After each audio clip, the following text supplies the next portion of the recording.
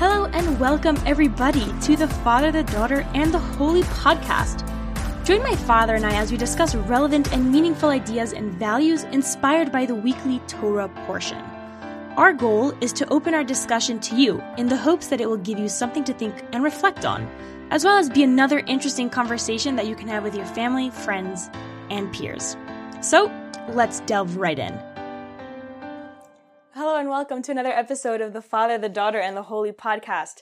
We're super excited to continue our conversation from last week about desire, being that it's a very complex topic.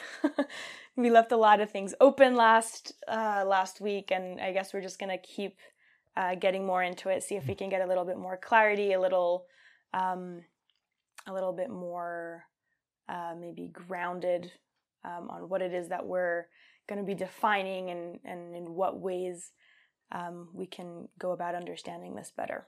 Right. So let's talk about first what we're not going to talk about.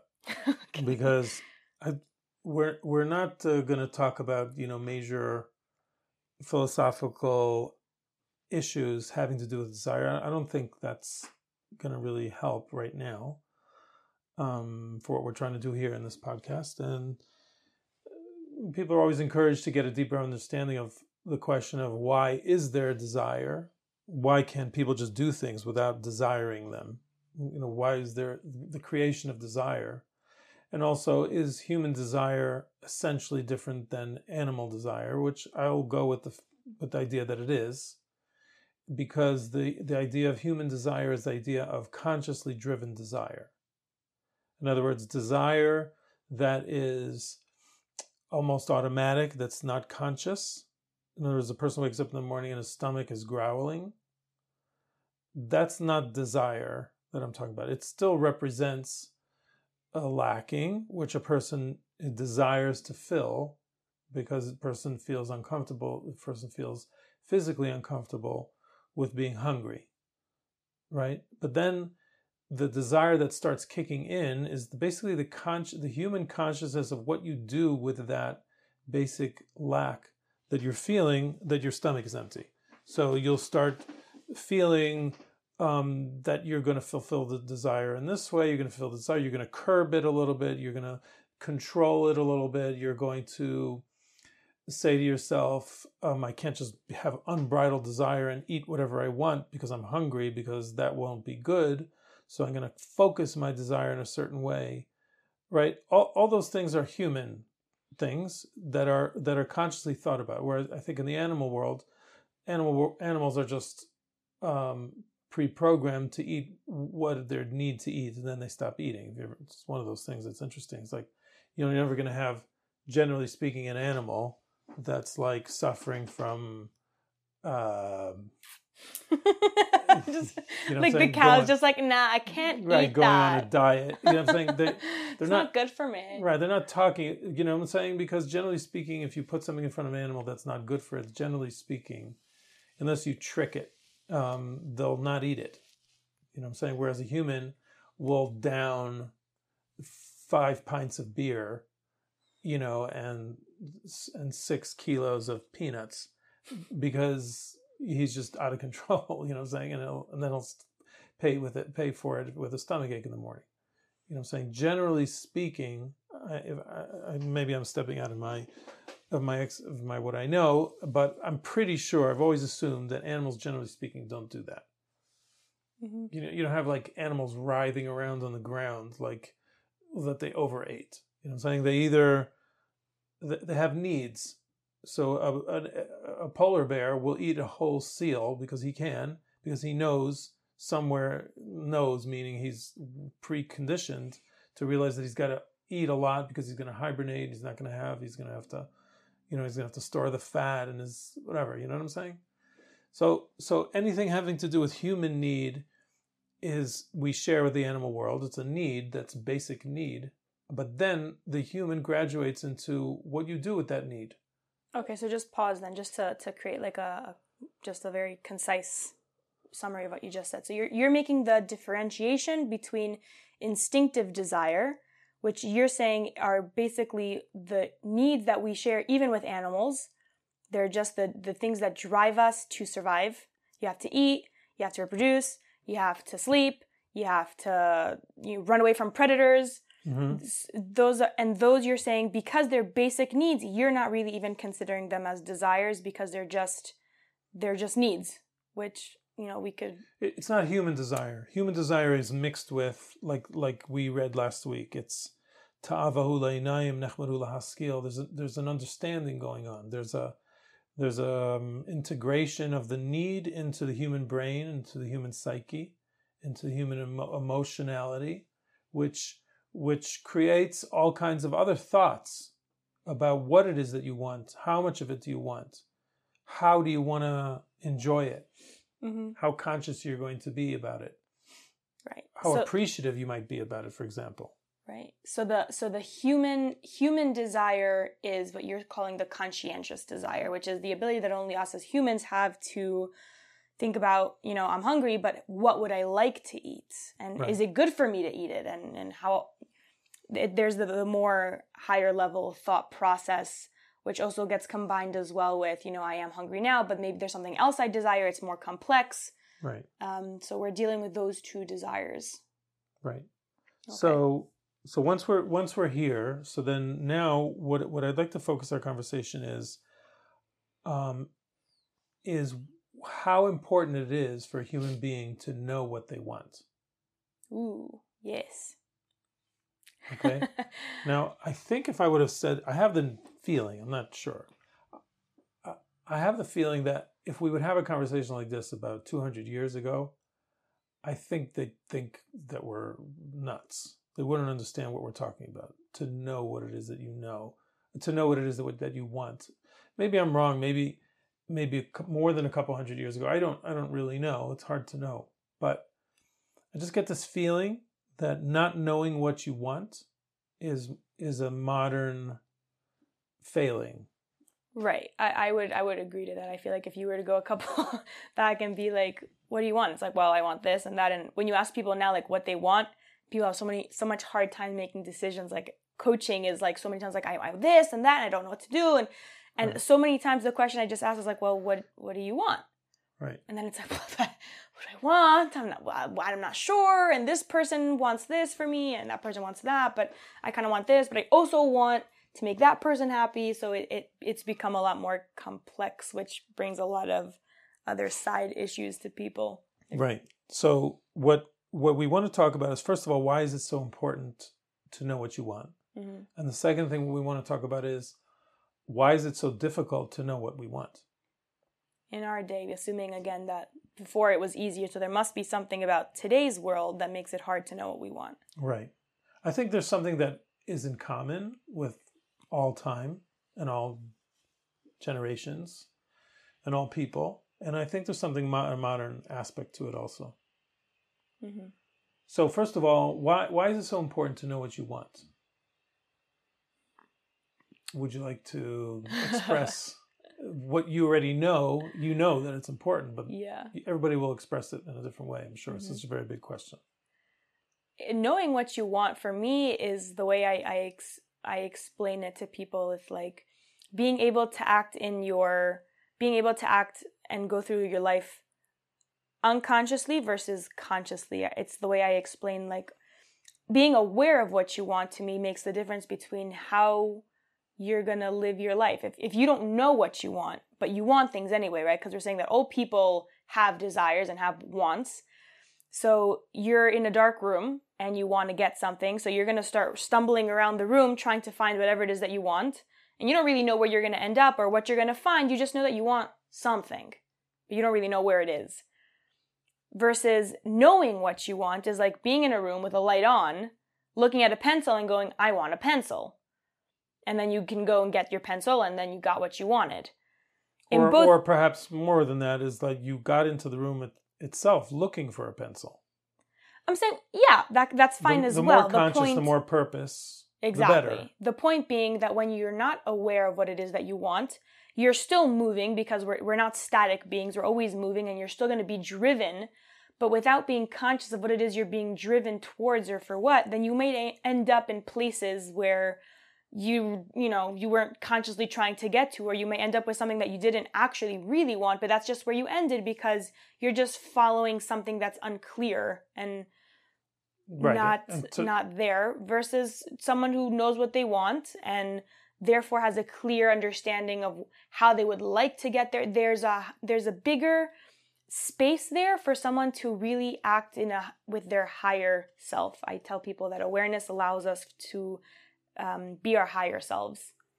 Right. So I guess to bring that down to earth a little bit more would mean that a person who doesn't know what they want lives a less fulfilled, a less enjoyable, satisfactory life. Whereas a person who goes around in his life with a sense of purpose because he knows what he wants is a person that can live a much more fulfilled and satisfactory life, because things that you stumble across that you're not consciously searching for, right, can be nice, but it's not, your whole self isn't in it, right? In other words, the more engaged you are in something, we're talking about on a personal level, right? The more engaged you are in something, the more satisfactory and full emotional enjoyment can be reached when you're totally there. But when a person goes around life aimlessly, so then he's like catching up with life, right? And he won't be aware enough to appreciate all that there is to appreciate. It's like with everything. If a person knows about art, and they've studied art, and they know the fine parts of art, and he or she is able to appreciate all of the fine aspects of it that make it so beautiful and so amazing and so creative. So when they walk into a museum, right, they're already full of that. They know what they're looking for when they look at life. Let's say they look at a still life, or they look at a picture. In this case, so they're experiencing something that they're already coming with a sense of knowing what they're looking for, right? Now, of course, there's always the element of surprise, and there's the element of spontaneity, but the element of spontaneity and surprise are elements that are not sustainable through life. A person can't live a life of constantly being spontaneous and constantly being surprised by life. I just imagine someone like that, and just like the perpetual in shock person who's like, "Oh my gosh, okay, I didn't know." Right. Well, okay, that's interesting, because we're going to get you're using the word shock. We're going to get into a book I'd like to talk about for a minute. It's called Future Shock, but it's an old book. But in any case, the idea being is that if we can all agree that the importance of knowing what you want cannot be underestimated. Right.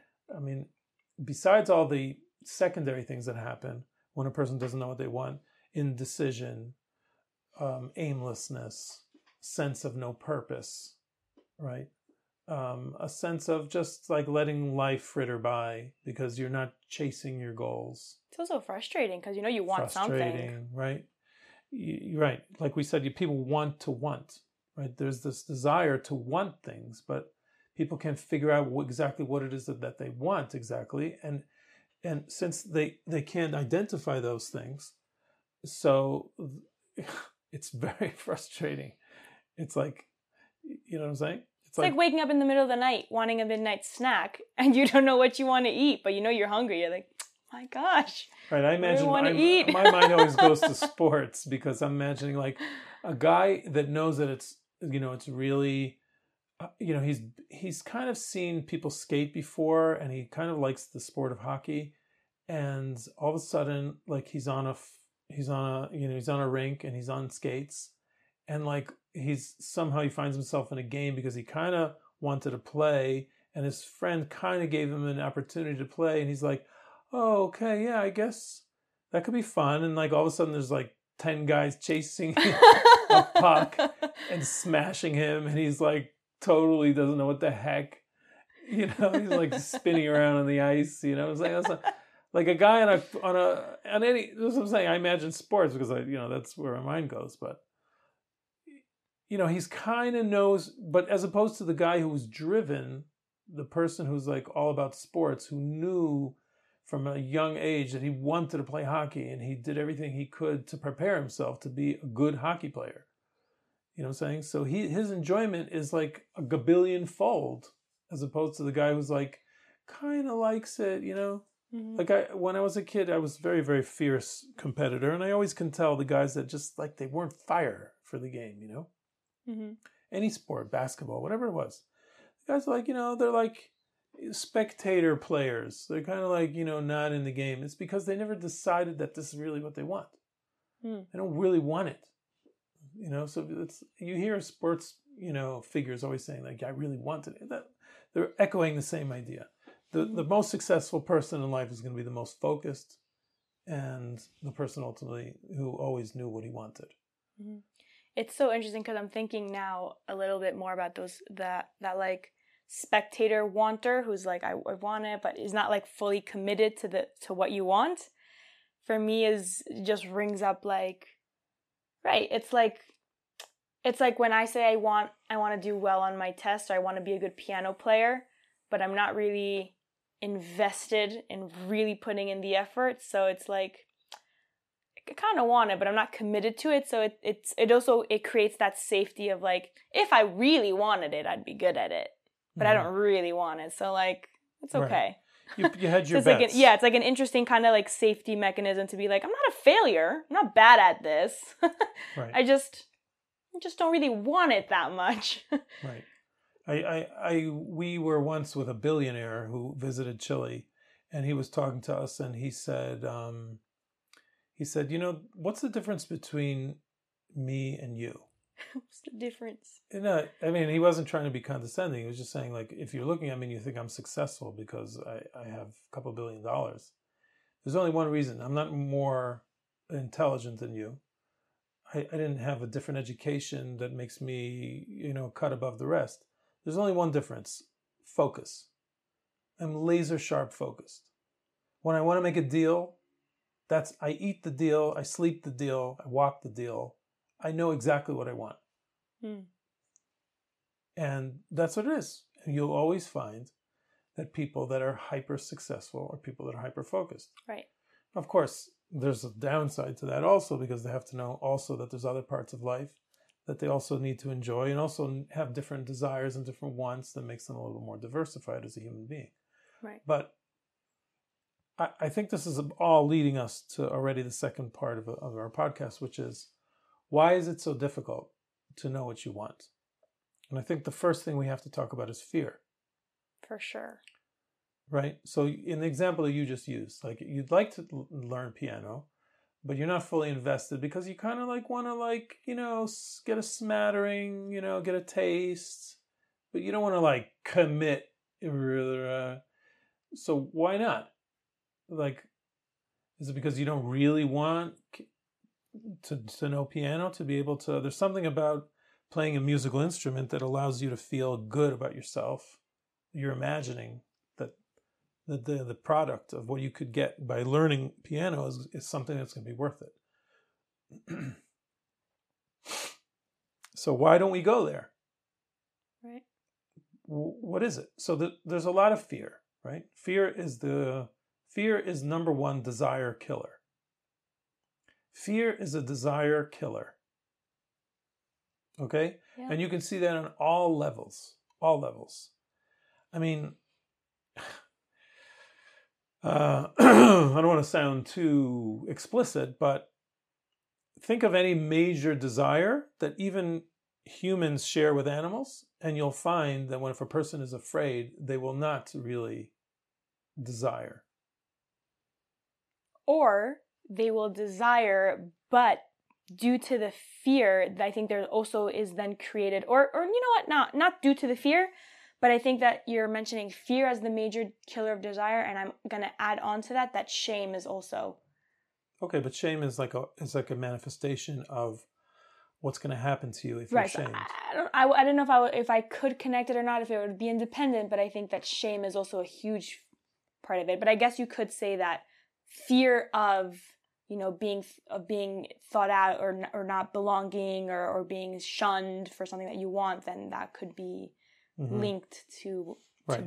Well, I don't want to digress that much, but I did think that this has a lot to do with this week's reading. This is the story of the spies. So they're asked to do this major undertaking, which is to go and inherit the land. They were promised the land. Their whole trajectory since leaving Egypt is about taking over the land.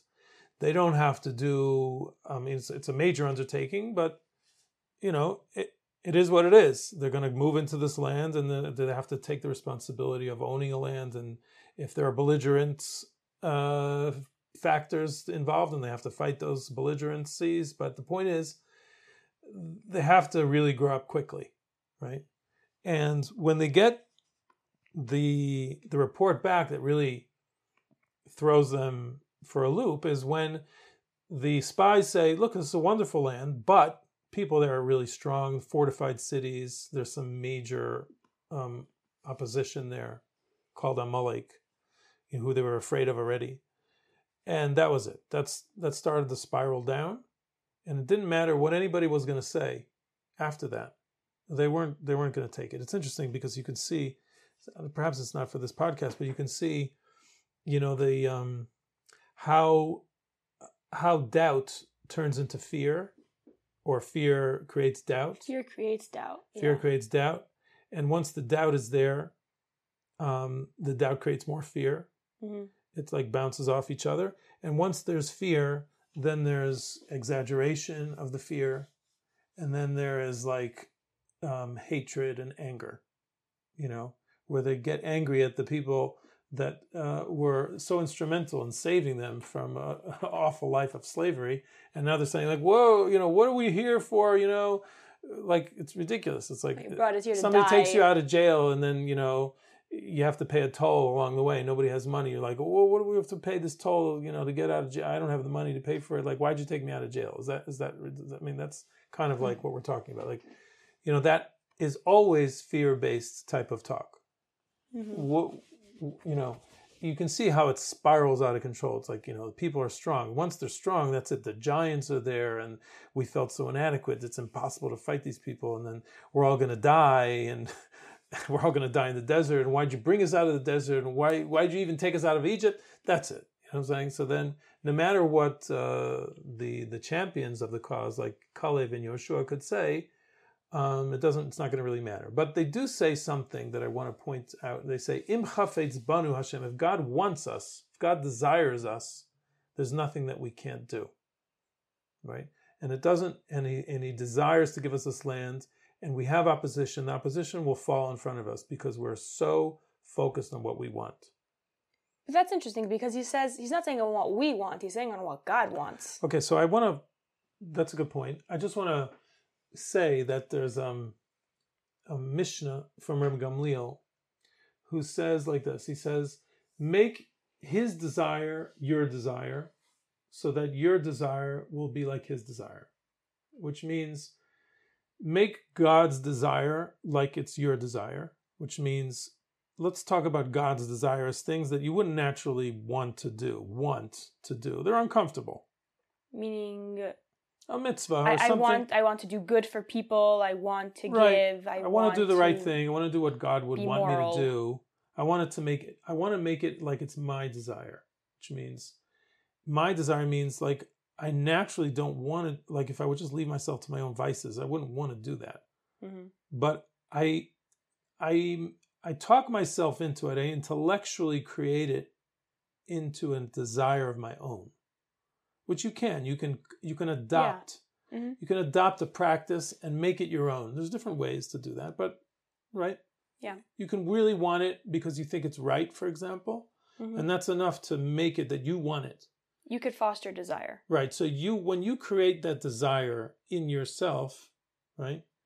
So the Mishnah says he will make your desire into his desire, which means the things that now you want will become fulfilled as if God is carrying out his desire through you. Mm-hmm. Right? Because now your desires will be sharpened to the point where your desires just aren't flippant, selfish desires. their desires to do what ultimately is good. Right. So what ultimately is good is what God's interest is in. He is interested in those things, that those things actually happen. So if you can get past the first stage and make that you desire to do the right thing consciously, so then the things that you feel are actually your own, like, kind of individual desires will also turn out to be those desires that God wants to be fulfilled.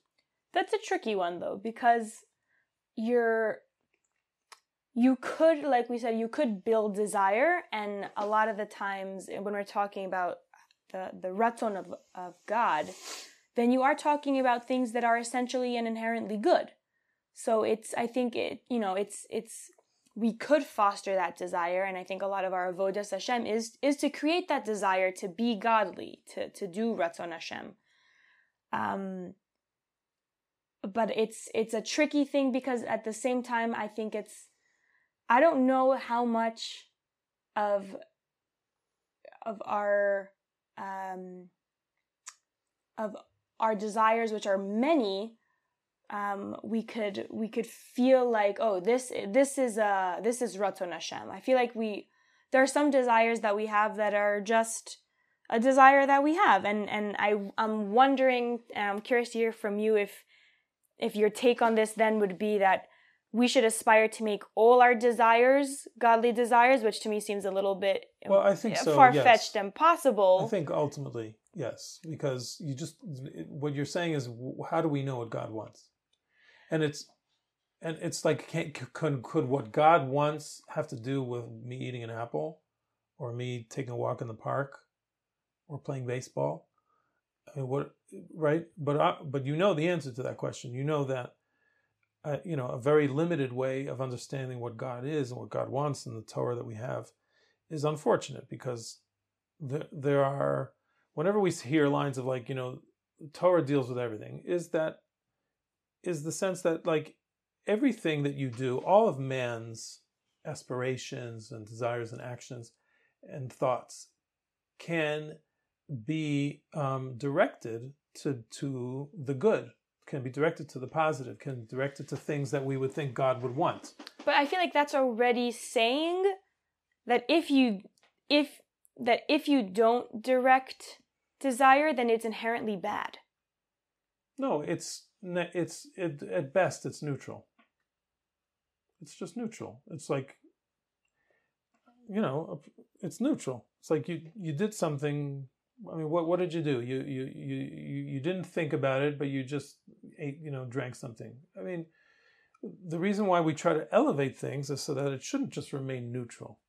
We try to elevate it. It's like, you're going to drink a cup of water when you're thirsty. That's the most natural, survival instinct that a human could have. But now, if you just stop and think and desire the water, because the water is a vehicle not only to nourish yourself and to hydrate yourself, but it's also a vehicle to do something that I can be conscious about and be thankful about, and know that God wants me to live, for example, and this is why I have the water. So then you've just made it into a whole different thing. This is how illuminated people live. I'm not saying that that's the first step. I'm talking about a much more basic step. I'm talking for people in order to discover the importance of knowing what they want, and secondly, to face the challenge that we have today of knowing what we want. Why is it so challenging? And I think it's always been challenging because of fear. And I got into the story of the Meraglim, of the spies, because I think the spies, interestingly enough, I think the way I read it is that the spies are basically saying to the people who unfortunately failed at that moment, some of the spies that had the right idea, were saying, look, it's up to us. You either want it or you don't want it. If you don't really want it, you're going to find any excuse in the world, especially now, to not do it. And the truth of the matter is, if you read the beginning of the story, the subtlety of the beginning of the story is that God said, look, I don't even need spies. I'm not asking you to send spies. Mm-hmm. You got afraid originally and asked for spies. So send spies l'da'atcha, right? and ask the questions that you're going to need in order to feel that this is really what you want. But just know that if you're going to start this enterprise of trying to convince yourself about what you want as if it's like an open game, it's fraught with danger, because just as easily as you can decide to do what it is that you're supposed to do, you can decide to do what you're not supposed to do. And you're going to be in your own thing. You're going to be in the risk. You're going to take that risk of falling, and that's what happens.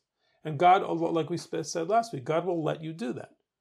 A person wants to open all the options and take a choice, by seeing, was this really what I want? Okay, so then he can go in any direction, really. He's asking himself. So the question again is, how do we choose the things that are ultimately good for us? And I think the first thing we need to do is rid ourselves of fear. If you don't have fear, if you can somehow rid yourself of the fear, or at least face your fears. Let's say the people at that time in the desert could have said, let's have a therapy session with Moses, and let's talk about this. Like, we realize it's a huge blessing to have our own place in the world. Right now we're nomads. This is going to be the future of whatever it is that we're meant to do in this world forever. It's huge. But, and we hear it's also a nice place, but we don't want to die. What would it mean if we sacrificed our life getting into this land and people are really angry and they start fighting with us and people die? Mm-hmm. Are we up to that challenge? Do we have a formidable army? I mean, what's going to happen? We're full of insecurity, right? And when people talk it out, I'm just talking like like a modern person now. I was like, I don't know what they could have done differently back then to kind of face their fears. But clearly the Torah is saying, look, the best way to face your fears, if you're a religious person, is saying, look, it's in God's hands. And we believe that this is what God wants, because this is what we're intended to do. This is what we were told. This is what we've believed in the prophecy. This is why everything has happened to us until now, and we're intended to go into this land. And it's a huge undertaking, but if we believe in God, ultimately we're doing it because we think this is the right thing. We're not doing it for me. We're not doing it for you. That's always the best way to face your fears, right? It's not when we get small is when we have more fears. It's like, what's going to be with me? How's this going to end up? I'm going to be embarrassed. Mm-hmm. I'm not going to be successful. If I start playing the piano and putting hours and hours, so then what's going to be with everything else that I do with my life? I can't possibly get into this. I see it's going to take me so many hours, and then how am I going to be able to do anything else? And then I'm just going to spend so much time on this, and it's going to take me from everywhere else. I'm not going to be anywhere. So I'm not going to be a good piano player anyway at the end. So what am I going to get out of it? Doubts based on fears, based on doubts, based on fears. So fear is a desire killer. So if you're saying, though, that fear is, like you said, the desire killer, which is why it's hard for people to really know what they want, because really what we're saying here is that we all know what we want, but some of us are scared to admit what we want. I bring that happens a lot in the coaching as well. Sometimes people will say, I don't really know what I want. And I'll ask, if you knew what you wanted, what would you want? And then people are, this and that. People know what they want, but they're scared of what they want. They're scared of the consequences, so they won't let themselves go there, or they'll block that or be like, no, I don't actually want that. I think that dovetails into also a modern issue. So what are you saying is the modern issue that we're suffering with now? Well, that will be the second issue. There's another big modern issue that we'll get to in a minute, but I think what you're saying about fear also dovetails into a modern phenomenon, which is people are afraid to say what they want. If a person emphatically says what they want, they sound radical today, in today's world. They sound radical, they sound selfish. They don't sound good. If a person's like, I just really want, I want to be rich. I want to make money. Right. I mean, it's not for us to go into the person's motivations of why they want to be, but we're already there. This guy is, voracious. He's too ambitious. We're already judging him all over the place. You know, Mm. if a person says like, I really want to have children, like even something as pure as that, like I want to raise a family, I really want to have children. It's like, that is like, as good of a want and a desire today that you can get away with, but still, you can have a crazy world where if a person would publish that, somebody would get up and say, yeah, well, what about all those people that can't have children, right? What about LGBT that can't have, or don't project to have a family, and that's not the pinnacle of human existence anyway. You know what I'm talking about? There's a lot of shaming. so a person doesn't feel that the public space is a place where he can talk about what he really wants and desires. Mm-hmm. So which is okay, right? It doesn't have to be in everybody's face, right? But I think that's just a reflection of the way people feel too. About meaning they're already judging themselves on what everyone else is going to say. Right. Like, I want children. How could I possibly want children? What about the people who don't have children? What about the people who want to have children and they can't? Or what about what makes me feel like I could have why can I have children?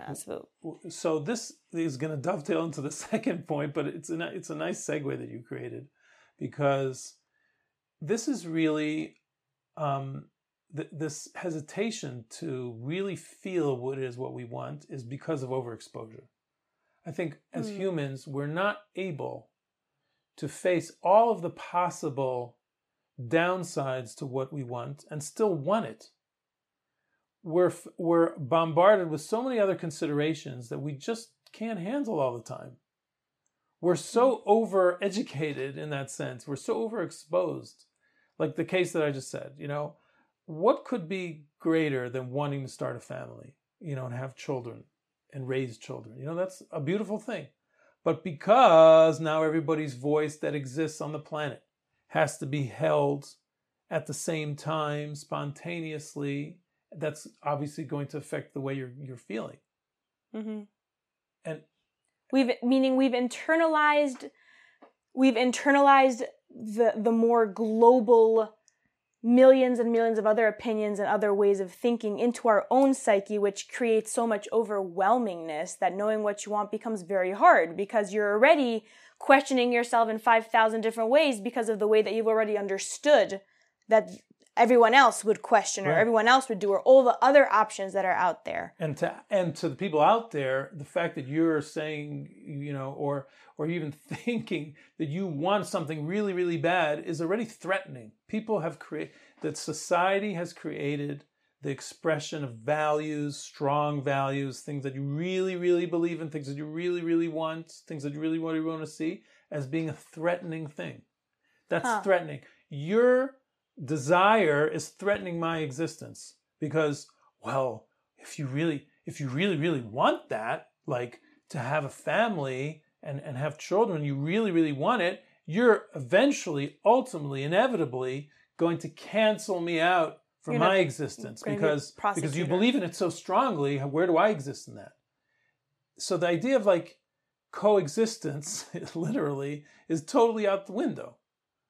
Mm-hmm. In other words, in a sense, there's a coexistence that has basically squelched any personal, individual expression, real expression. Because the minute I really individually express what I want, I'm already threatening. Fascinating. The value of being flexible and open-minded has created this inability to have that laser sharp focus on something that isn't necessarily a communal want or or PC or... Because there are none. Right. Choose one thing that won't sound threatening to somebody. Mm-hmm. In their own warped mind of the 21st century. You know what I'm saying? What I meant to say is that why do I have to know what everybody, you know what I'm saying? Before you even knew what everybody believed and thought and felt strongly about, like everybody lived their own lives. Maybe you lived, in a more of a closed circuit. Okay. I'm not idealizing what was. I don't think that does anything. Like we spoke a couple of weeks ago. But it's just different. It's that in order for a person to want and to desire something, and to really know that a person is already facing a very formidable pressure to not go there. You have to almost forgive yourself for wanting something so bad. You have to like cancel yourself out. Right. It's like, I won't let other people cancel me. I'll just cancel myself. I'll do it for you. No worries. Right. So there's a lot to talk and unravel there, but let's just leave it at that. And the second point, I think, is I've seen TED Talks on this, and there's the famous book that everybody read when we were young, which was called Future Shock. Mm-hmm. It was by Alvin Toffler, and basically he coined the phrase called overchoice. Too many choices. I forgot the name of the fellow who recently made a TED Talk about it, but not about the book, but also this idea. He's a researcher, something with an S. Simon Sinek? No. Because he's super cool. Yeah, he's cool about other things, but not. Anyway, the idea of overchoice is that, again, when faced with too many choices, you become indecisive. When faced with too many choices, you become lackadaisical. You become you move out of the zone of action into inaction.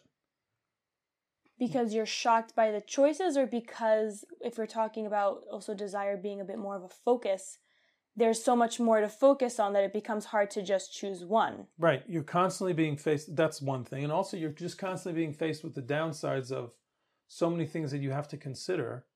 You just can't. You'll always feel that you're not really getting what you want. Right. And you know that before you actually choose. So you don't put all your fichas, as we say, in one basket. You don't put all of your coins in one basket, because like, how much can I really want this if I know that there's so many other good things out there? Wow, that's interesting. It's like when it comes to making decisions between like this or that, people are already hesitant to make a decision because they know that making decision A will close option B. Exactly. So if you have options from A to Z and more, then it's so many doors that you're closing that it almost feels not worth it to choose, because then you're closing off so much more possibilities. Yeah, it's a curse. I mean, it's really a curse, because ultimately, what's the answer to that question? The answer is, well, you have to start with something. And the more successful you start with something, let's say a job, the more doors will open because of that. But if a person goes half-heartedly into a job because he could have been this, he could have done that, he could have taken this choice, that choice, that's the thing, and he has that constantly in his mind, before the choice and after the choice, he'll never become any of those things ever. Right. I was recently talking about this with a client about this, like, you want to make a decision, but you don't feel like you have all the information, and maybe there's something better out there, but at the same time, you feel like you don't want to make a decision lest you make the wrong decision, and then if you make the wrong decision, then people will come up with all their own fears, then I'm not going to do it right, then I'm going to failure, and then I'm going to make mistakes. But what people, I feel like, don't realize is that by not making the decision, you're also losing. You're losing on not having that focus, not being able to be truly successful, not being able to truly commit, which brings in itself, commitment brings with it responsibility and efforts and focus that you wouldn't have otherwise. So by not choosing, you're also choosing to be in this kind of twilight zone where nothing is and nothing isn't, and it's very wishy-washy, and which also causes a lot of harm. Mm-hmm. It does. Causes all kinds of things. Mm-hmm. Just living in different worlds and no commitment. Ambiguity. Voyeurism. I mean, everything. Just like you live in a virtual life, because it's not, you're not really there. You're not really there. You're nowhere. It's incredible. I mean, I think that humans, this is going to be a big statement, but I don't think we could live like this forever. And I think what happens after stages like this in human development is that people snap back. And there's going to be like a huge pushback.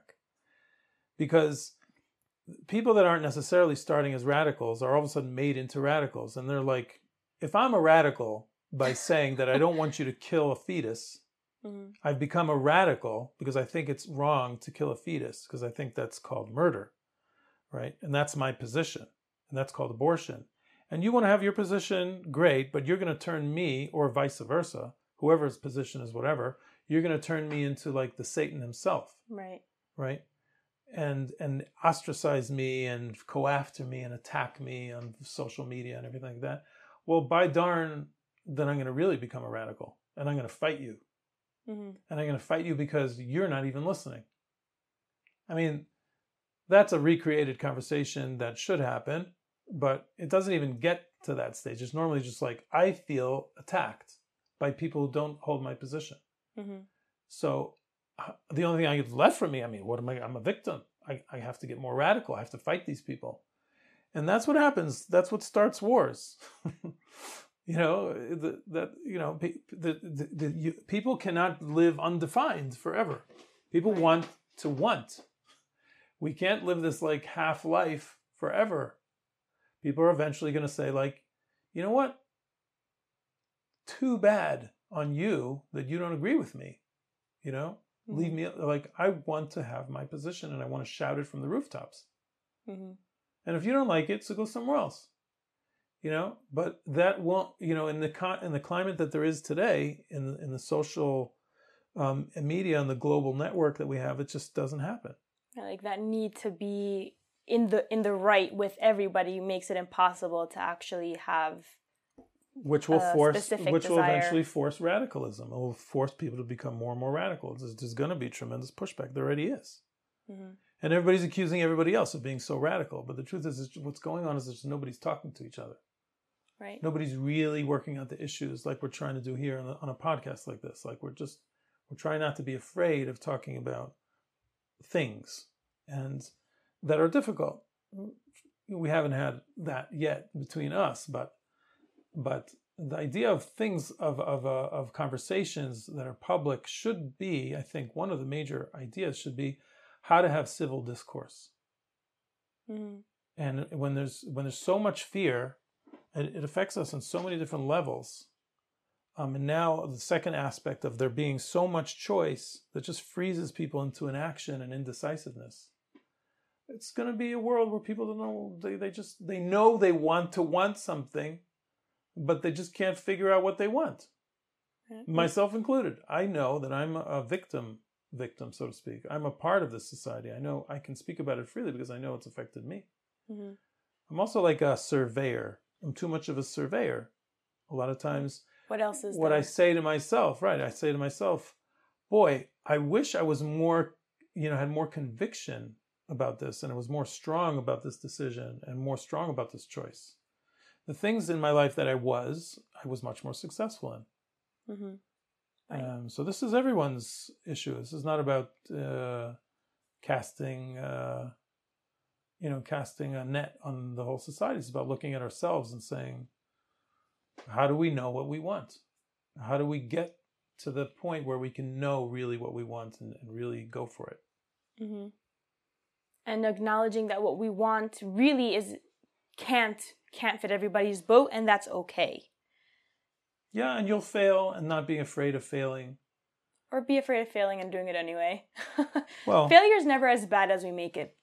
It's not. I mean, that's getting into a different thing. But obviously, the greatest fear is the fear of failure for men. Anyway, I always say that, and therefore, a man, let's say like myself, would be less inclined to engage in something full throttle, wholeheartedly, because what happens if he fails? You don't want to put your whole self in, like the thing. Put your whole self out. If you put your whole self in and you shake it all about, and you get beaten up, and your thing, and then what have you got left when you get out? Mm-hmm. That's what you're afraid of. That's the fear of failure. It's like, what am I if I fail? Mm. And how are you going to lick the wounds? You're going to say, well, I really tried. Like, who's going to tell you that? Like, that's another issue. I mean, there's so much fear because we don't tolerate failure anymore. There's the winners and the losers. And I always think about it this way. Like, I like tennis. I follow tennis sometimes. The difference between the greatest two tennis players in the world is practically nothing. You'd have to agree to that, right? when Nadal was amazing in Federer in my time, I don't know who's up on the top now anymore, but these two guys are still competing. But when they were like the top cheese, there was really no difference between. I mean, they were just amazing. I mean, maybe a different technique, but they're just the best freaking tennis players in the world. All of a sudden, if they face to face have a competition, the one that won is like everything, and the one that lost is like he lost. Poor guy, you know what I'm saying? The way it's presented is just like the millimeter of difference between this particular moment in time that was produced a winner versus the loser is the difference between heaven and earth. It's just, the winner is everything. Winner takes it all. Winner takes it all. Loser standing small. So there's so much more fear. We're a winner society. You can have everything.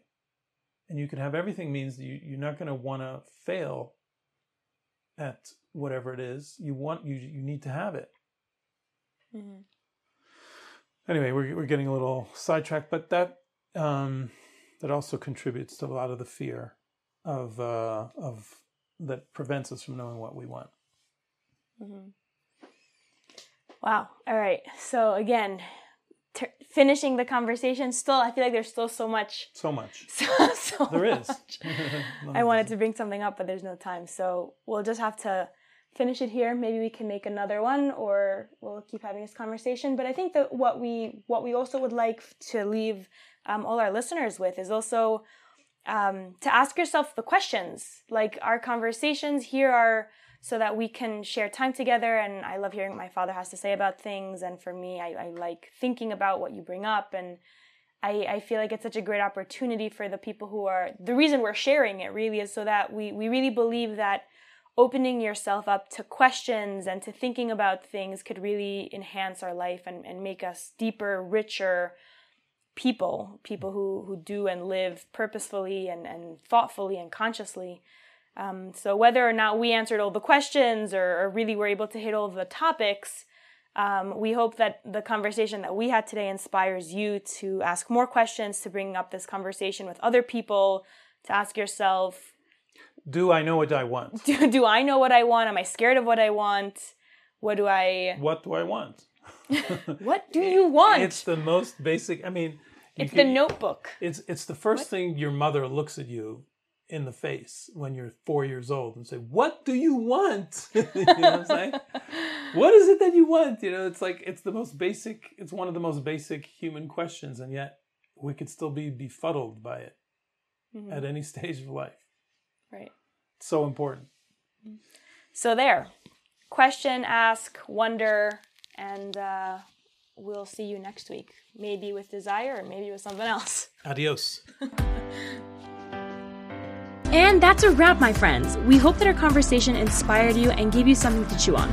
Please send us your feedback, questions, comments, topics you'd be interested in discussing, and even triggers so we can generate more relevant and meaningful conversation. You can contact us at fdhp.feedback@gmail.com. And we are wishing you a blessed week, and we'll catch you next time.